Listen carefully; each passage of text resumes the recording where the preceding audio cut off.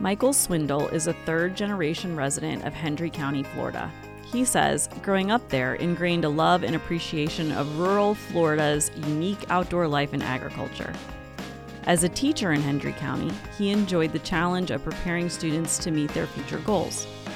He was instrumental in growing the career and technical education program for traditional age students and adults in the region. Michael began his career as an elected official as a Hendry County Commissioner in 2013, and today he serves as the Superintendent of Hendry County Schools. Last but not least, he is a proud future maker. Mike, it's so good to see you today. Great to see you as well. Great to be here. We're doing this in person. Yes, thank God. You were on our first season of the podcast, episode 1. Episode 1. And now here we are in person. Yeah, it's great to do it in person. We did so much Google Meets over the last year and a half. It's great to be back in the presence of people and face-to-face again. Yes. Yep. We're being careful, but it's way too good to mess it up, I guess I should say. Agree. Yeah. All right. Well, so much has changed since we last talked. You were in the process of running a campaign to become the superintendent. That's right. Yes. And you won. Yes. I am blessed to be the superintendent of Hendry County Schools, to be in a county where I was born and raised, and my entire family is pretty much right there, and to go through the system myself in education and the world of county commission and all the way into the school system and superintendent has been a blessing. It's been a joy. I absolutely love it. I work with some amazing people. I love the work that we do, and being able to move the needle on education in rural Florida is absolute passion of mine. Yeah. Well, speaking of rural Florida, I mean, I think first of all, just let me say, I think you're my friend, so I'm obviously very happy for you, but I think it's so great for Hendry County to have you as the superintendent. Well, thank you. I appreciate that. I definitely want to get into what you've been doing and what your plans are, but one thing I just kind of want to start, which I always like to start doing with you, is tell me a little bit about Hendry County, just in case folks aren't familiar. Sure. So if you need a visual of Hendry County, it's on the southern tip of Lake Okeechobee, and it lies nestled between Lee County and Palm Beach County, and we're in the very center portion of the state. Much of our county is still very green, open, native land. Lots of flat pine land, scrub land, lots of cattle, cow pasture, forest, and agricultural land. The harmonic balance between agriculture and the environment is very unique. That's also a passion of mine, and so I love learning and engaging in that as well. We have right at just shy of 40,000 people in Hendry County. We have 2 cities, Clewiston and LaBelle, with a couple of small rural boroughs between them. And we're still very diverse with regard to our demographics and to the makeup of the county, which makes us very unique. Yeah, it's a very unique place. Yes. I love Hendry County, and thank you for sharing that, because I think, for folks who haven't been there or who may not be as familiar with Florida, I think a lot of people think of Florida as the beaches and things like that, but there's a whole other world in inland Florida. That's right. All right. So with that in mind, I wonder if you could talk to us a little bit about sort of what some of your priorities are as superintendent now. Sure, absolutely. So as superintendent, when you look at the school system and education as a whole, nothing trumps the fact that we need to drive up educational achievement within our students. Everything from when you look at the markers like third grade reading scores, all the way up to graduation rate and everything in between. We absolutely have to focus on that. Being rural, with all the challenges that come along with that, is absolutely no excuse to do the best job possible of educating the students that we have. So all of our efforts and energies have been focused around what do we need to do to get better? What are the markers that we're going to use, and what layers of support are we going to inject to make sure that we are driving the educational attainment of our children up? And so we focus on that on a daily basis. How many students do you have? 7,200. Okay. And does that include pre-K? Do you have any pre-K programs? We do. Yes, we do have a very robust pre-K program. That number does not include in the pre-K. That is handled just a little bit differently because they're not a K through 12. The Department of Education looks at us as K through 12. Pre-K is slightly different. Okay. All right. And so, can you give me an idea a little bit about sort of what you came into in terms of how students were doing in your school district? Yeah, absolutely. Well, number one, taking office in the middle of a pandemic was challenging enough with regards to we only had about 60% of the students attending school at that time. We had staff getting sick. We had students sick. We had, and it was the same things that the rest of America was dealing with regards to the fear of the unknown and how we're going to move forward, and we were hoping it all go away. Here we are 18 months later from when this pandemic started, and it has not. On top of that, the academic challenges also are very large. I mentioned third grade reading scores. We have a very low third grade reading score, although it's probably a little bit below what the actual state average is, but it's still unacceptable. And as you well know, and I'm sure the listeners well know, that in the third grade, the reading markers, if they're not on par reading in third grade, life is stacked against them with everything possible. And so we realize that, and we are doing everything we can in that K1 and 2, building up to the 3, to shore that up. And once we get them reading on level and we get them where they need to be educationally in the third grade in reading, then we feel like that is going to fix a lot of our problems. It is a little bit of a long-term approach, but nonetheless, it has to happen. Yeah. So what are you doing differently with third grade reading or otherwise since you've started? What are some of the key things that you've worked on? So one of the things when you're in when you're in any education business, and especially rural where we have a constrained budget, there's no doubt about that, right? Having the right human resources in place is always a challenge. We just don't have a lot of money to be able to hire the extra coaching, the extra support staff, and the people that we need to be able to help the teachers, prepare the teachers, and be the extra hands that would be needed for that. So right off the bat, two of the things that I did, we brought in a director for secondary education and director of elementary education to help those principals start looking at their own data and realize where their strengths and weaknesses were, and then help shore up those weaknesses. What do they need to do to better prepare those teachers and those classrooms that are struggling using the educational markers that we use along the way? So we did that on the high school and the secondary level. The thing that we have done recently is we have hired a school improvement specialist, and that person will start with us within the next week or so, well, actually 1 week from today, and with a primary focus of making every school better in educational achievement for our students. And that can be everything from helping the principal develop the coaches that we have within the school system, helping the principal and the staff build their capacity for their learning walks, how you go into a classroom and evaluate that teacher being on target with the lesson for that day, that it's aligned with a state standard, and making sure that there are learning gains happening and that students actually learn for that day. And I know that it sounds very basic in elementary, but what happens is we overload our system so bad. The teachers already have such an enormous load that they're pulling that from beginning to end, a lot of times they lose focus of the basics because they're having to comply or deal with other things that are normal within a school day. But we're basically focusing on those things that are going to drive up achievement, and we're putting some of the best professionals that we can get our hands on in the school system to work with those teachers, coaches, and administrators to build the capacity so that it's sustainable as we move forward. So that's a new position. Brand new, yes. And a couple of other new positions. Are you hiring people that are from Hendry County, or are you bringing people in from outside? So my theory on that is you need the very best people you can have in those positions if you're going to get better. And to answer your question directly, it's a hodgepodge. We do have some people within Hendry County that are phenomenal educators that we have promoted into those positions. We also have hired from outside the county. We're not afraid to do that by any means.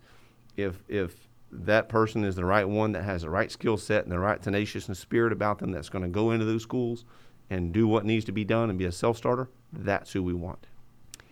So I have to ask you, because, rural places are very different, compared to other parts of, our region and the country, the parts of the country that aren't rural. Right. Is it difficult to attract people from outside the rural community? It is, and we're not unique in any stretch of the imagination with regard to attracting folks. When you are a 23-year-old graduate out of college and you think about either moving to Florida or moving into a teaching position, again, we're nestled between Palm Beach, Lee County, and to the south of us, Dade County and Collier County, all of which have beaches, nightlife, and everything that a 23-year-old would and what they rightfully so are interested in. And then you come to Hendry County, where it's a slow-paced, rural. We're behind click just a little bit with regard to pay, but not too terribly far. And so it does present challenges to the point where we have created hiring committees where they are looking at specific ways and things that we can do financially, housing, that we can make ourselves more marketable to where even the possibility, we're even looking at the possibility of while you're working for us, paying your student loans, and things like that. And I think all districts are doing probably pretty much the same thing. It's hard enough to get teachers anywhere, even in the larger districts and specifically in the rural districts. Yeah, I mean, because housing is a challenge in Hendry. Everywhere, it's a challenge everywhere. It is a challenge everywhere, but I think there's a very common misconception that housing wouldn't be as big of a problem. Right. And if you're not familiar, that's right. Because I've even shared that with people that housing, affordable housing or attainable workforce housing is very difficult to find in Hendry County, and a lot of people are surprised. I can think of several examples, but I'll give you one primary example. I know for sure I have a teacher at LaBelle that lives on Alico Road in an apartment. And so that's how difficult that is to find. So living all the way in another county. Right. Yep. In Lee County. Yep. Mm-hmm.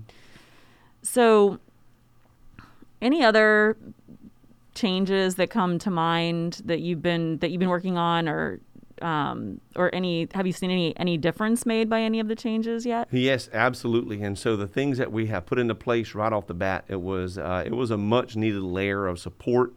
Oftentimes what happened is a school leader is kind of on an island of their own, unfortunately. And so right off the bat, even the principals and the administration of the schools, it was a very felt presence. They were like, oh, thank you. What these directors are doing to immediately help us has been irreplaceable. We've never had that kind of support before. So yes, it is. It's absolutely having a positive impact.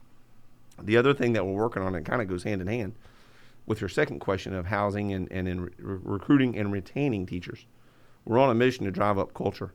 We want a collegial culture. We want a culture where teachers feel empowered, supported, and valued for what they do. And so we work hard on that every single day and every layer that we can to make sure that we give them opportunities to grow as individuals, professionally and educationally. We allow them to have the autonomy in their classroom to use their own creativity in teaching, and then use their own data to show them their own production. And so we believe that culture is a huge reason that people stay with us within the rural districts. Yeah, and I think that's a real challenge right now. I mean, there are a lot of issues for teachers. Teachers have such an important job. There are no other jobs without teachers, right? There's no other employees without teachers. That's right. They typically don't get paid well. And lately, I feel like they've really been taking the brunt of a lot of the trouble that's happened with this pandemic and everything else. And then add on to that housing isn't affordable. Right. Some of them have to work 2 jobs, all of these things. And we've just made it really, really difficult for any institution to maintain teachers, more or less attract them. That's right. So I think that maybe because of the size of your district, being a rural district, you have maybe a little bit more ability to kind of mold that. Right. So, so I also know that you come from adult education. Correct. And so you started this, what has become a very robust set of training programs in Hendry County. And I wonder if you could just talk a little bit about, you've seen like huge growth. I mean, I Right. know, and I'm going to say, I can't say this is all 100% because of the programs that you started, but this past year in the Future Makers annual report, we measure skilled workers. We measure them by county within the 5-county region. Skilled worker is anyone aged 25 to 64 that has some sort of credential beyond a high school diploma. That includes, a certification, industry certification, AA, Right. bachelor's degree. And our most recent report, we saw for 2019 was the most up-to-date data, 600% increase in the number of skilled workers in Hendry County. Yep. That is, I know in part due to the work that you have done with the training programs out there. Can you, it's such a great story. Can you tell us a little bit about how you got to that? Yeah, absolutely. And I'll try to paint the whole picture as well so that it's easier for everyone to see. So when I became workforce development director for Hendry County, when I left the classroom and school administration and went into that, and through my work as county commissioner as well, and so I had the opportunity to work across the county with multiple different businesses and training facilities and schools. And when I looked at the information and the data then, it just nothing seemed to add up. How could we have the highest level of unemployment in the state? We have huge demand everywhere I went. People were just begging for, man, I can't get people to drive trucks. I can't get people that know how to weld. I can't get mechanics, and just nothing seemed to add up to me. We know that we have other trainings and other very good schools, anywhere from 35 to 60 miles away from us, and so it became very obvious to me that we needed to do everything we could to train as much in-house and in Clewiston and LaBelle as possible. And so when we began that, I know that the Community Foundation was very instrumental. The H.E. Hill Foundation from Palm Beach County was very instrumental in allowing us to be able to get started on those. And then we used workforce development data with regard to specifically which careers and which jobs needed a high infusion of work. And we used that data to decide which programs we instituted. We put in a diesel technology program. We now have an HVAC program. We have a very robust adult CNA program. We have done some other shorter-term things like security guards. And we have done some of the Microsoft credentialing and stuff like that for office-type work, just to name a few that we started. And when we started them, we were just taken back by the amount of people that kept coming. How can I sign up? How can I be a part of it? CareerSource funded the lion's share of the tuition and cost of the programs. We had some other state agencies that also helped, and it just continued to grow. And we were blessed. One of the hardest things you wouldn't think, but one of the even harder than getting the funding and starting the program was finding high quality instructors. Instructor that knows diesel, instructor that knows welding. And we were just blessed to find the folks that we have within our community that they wound up being phenomenal teachers. They knew the industries really well. And so we're putting out a good number every year, year in and year out now, of folks that have credentialing and the basic training to begin a great career within multiple fields. And so that did make up a large chunk of what you're talking about. But you're right, it wasn't all of it. A good example of that is U.S. Sugar. As they struggle to find employees, they've started their own type training programs as well. And that, again, is another model of how individual businesses are learning that if it's hard for them to rely on outside sources even. And so we work with them. We do parts of training for them. They do enormous of it in-house. But it's worked out very well, and we're very proud of it. To the point where we had the highest industry certification numbers in rural Florida, and we beat 5 urban districts around the state in 19. And so we continue to grow. When we're looking at year-to-date data, even today, we're higher than where we were then. Wow. So our programs are continuing to grow. They do a great job of delivery of the content. We do the best job we can of bringing in potential employers throughout the school year. We let them shake the hands of the students, and they build a relationship, and they come in multiple times, and they watch student progress, and they kind of get to know the students, And then that way, by the time the end of the program is there, they're able to almost have a seamless transition into a high skill, high wage career. Yeah. We've learned a lot through your programs, Yep. I think, and that model of bringing the employer in early. It's an excellent part of a model. That's You've right. got to make training about jobs, and it's not just saying you'll get a job. It's making sure that there's that connection. And I just want to reiterate that we're talking about the county that has the highest unemployment rate in That's the right. state. Yep. And people showed up once you offered something closer. So obviously there's a potential that there's a proximity was a problem, right? That's right. Access. Yep. Any other things that you've identified as problems for folks that are under and unemployed that need to get into your programs? Yeah, one of the things that really jumped out at us early on when we started advertising, we didn't get a lot of response, and we scratched our heads and we're like, how can that be? And then we kind of took a step back and we said, we're advertising in the newspaper. Are the people who really need this training picking up the newspaper and reading it? Mm-hmm. And so it became glaringly obvious that we need to have a much better ground game when it comes to recruiting the folks that need the training and the skill set that we offered. So I paid our instructors and a lot of our staff to just kind of penetrate the community. They went to community events. They went to the laundromats. They went to the labor camps. They went to Walmart, and they set up shops and booths and tables and went door to door.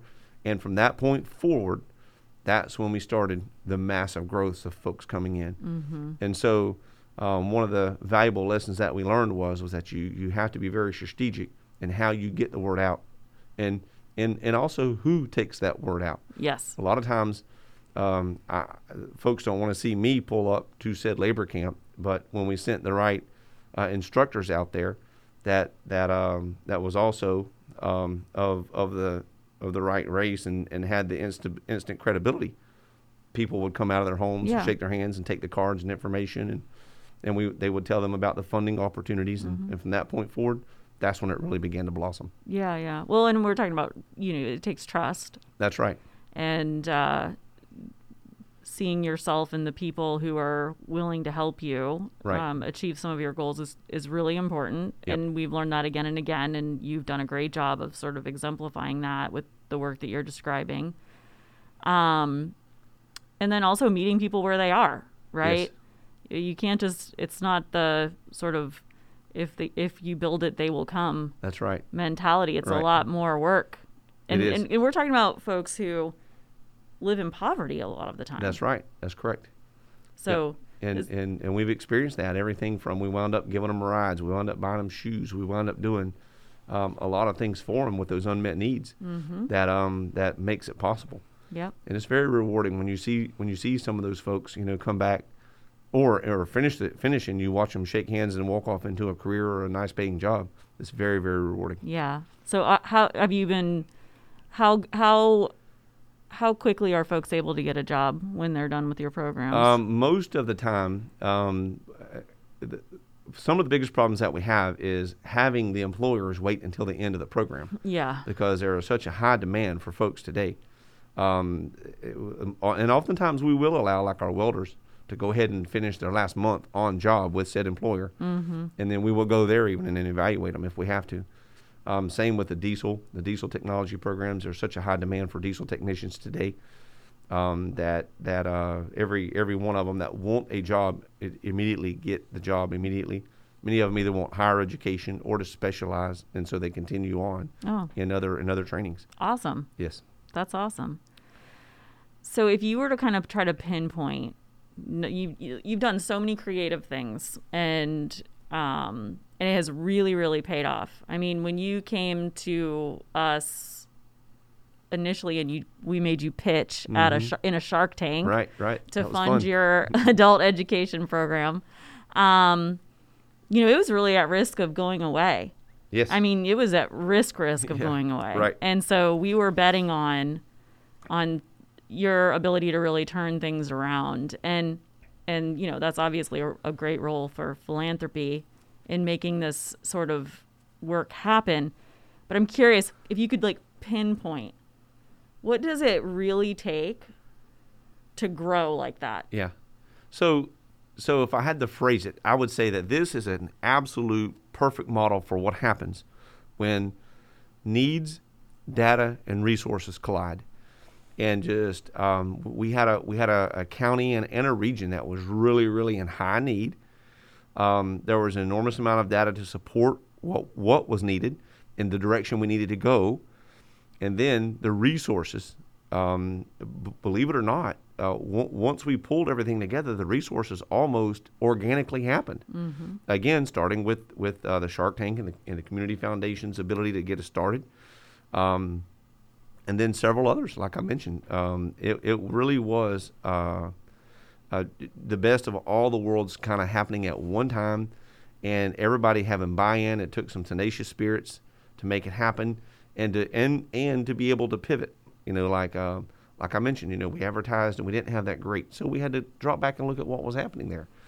Some of the students were struggling, and then we had to realize there was a lot of unmet needs that we needed to be sensitive to that. And so just there was a lot of little things along the way that you got to kind of have your head on a swivel to be able to be successful. Yeah. I think that's such a great point, because I think too many times we as people, humans, get hung up on designing something, investing in it, and moving forward, and not really feeling comfortable changing direction. Right. Or admitting that something isn't Right. working as well as we want it to. Sure. And it's sort of like that. It becomes that thing that you do because you've always done it that way. Right.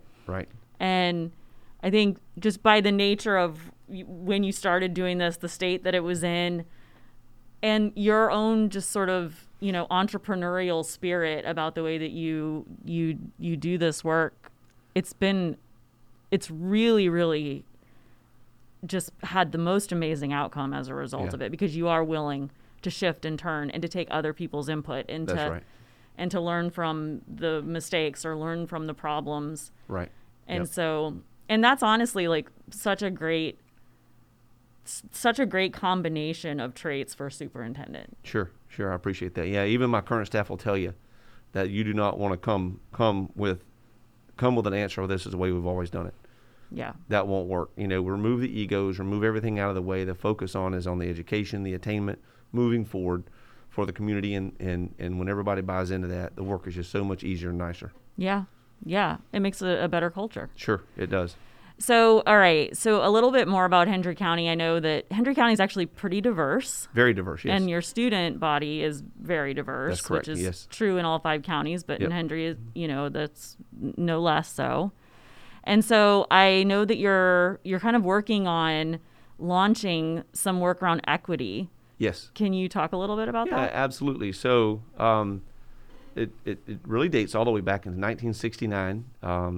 There was some disproportionality of discipline handed out to African American students, and we're still working with the Department of Justice to clarify the work that was done then and the work that's been done between now and then.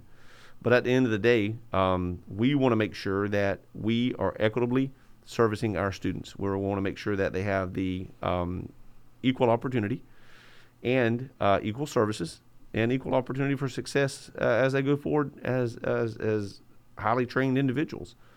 And so we are taking a deep dive into our data, everything from how we distribute our funds and the programs that we invest in. Mm-hmm. The impact that they have upon our students. We're looking at our data and our data results to ensure that certain populations of students are not disproportionately represented in that. And if they are, which most of the time they are, what are we doing as the professionals to correct that? Maybe it is, and some of the things we're looking at is mentoring programs.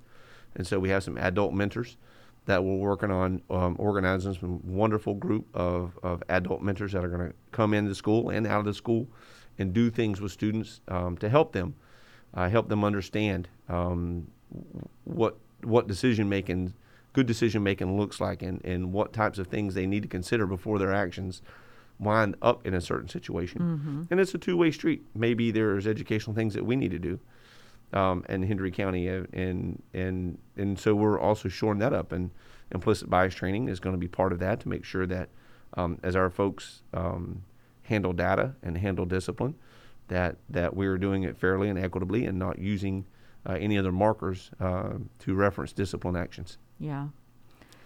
I think, that is, well, first of all, you're very workforce oriented, which I love because sometimes we don't think of kindergartners as future workforce, but they are. Yeah.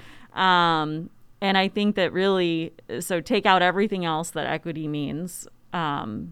Just given the shift in demographics, we have to ensure equity or we will never have enough workers to fill jobs, right? But then beyond that, I just think it's really bold and courageous and smart of you to take this on, to take this work on. I think it's hard for any school district to do something like this. And what a great example for the region, for the state, for the country, especially coming from a rural community.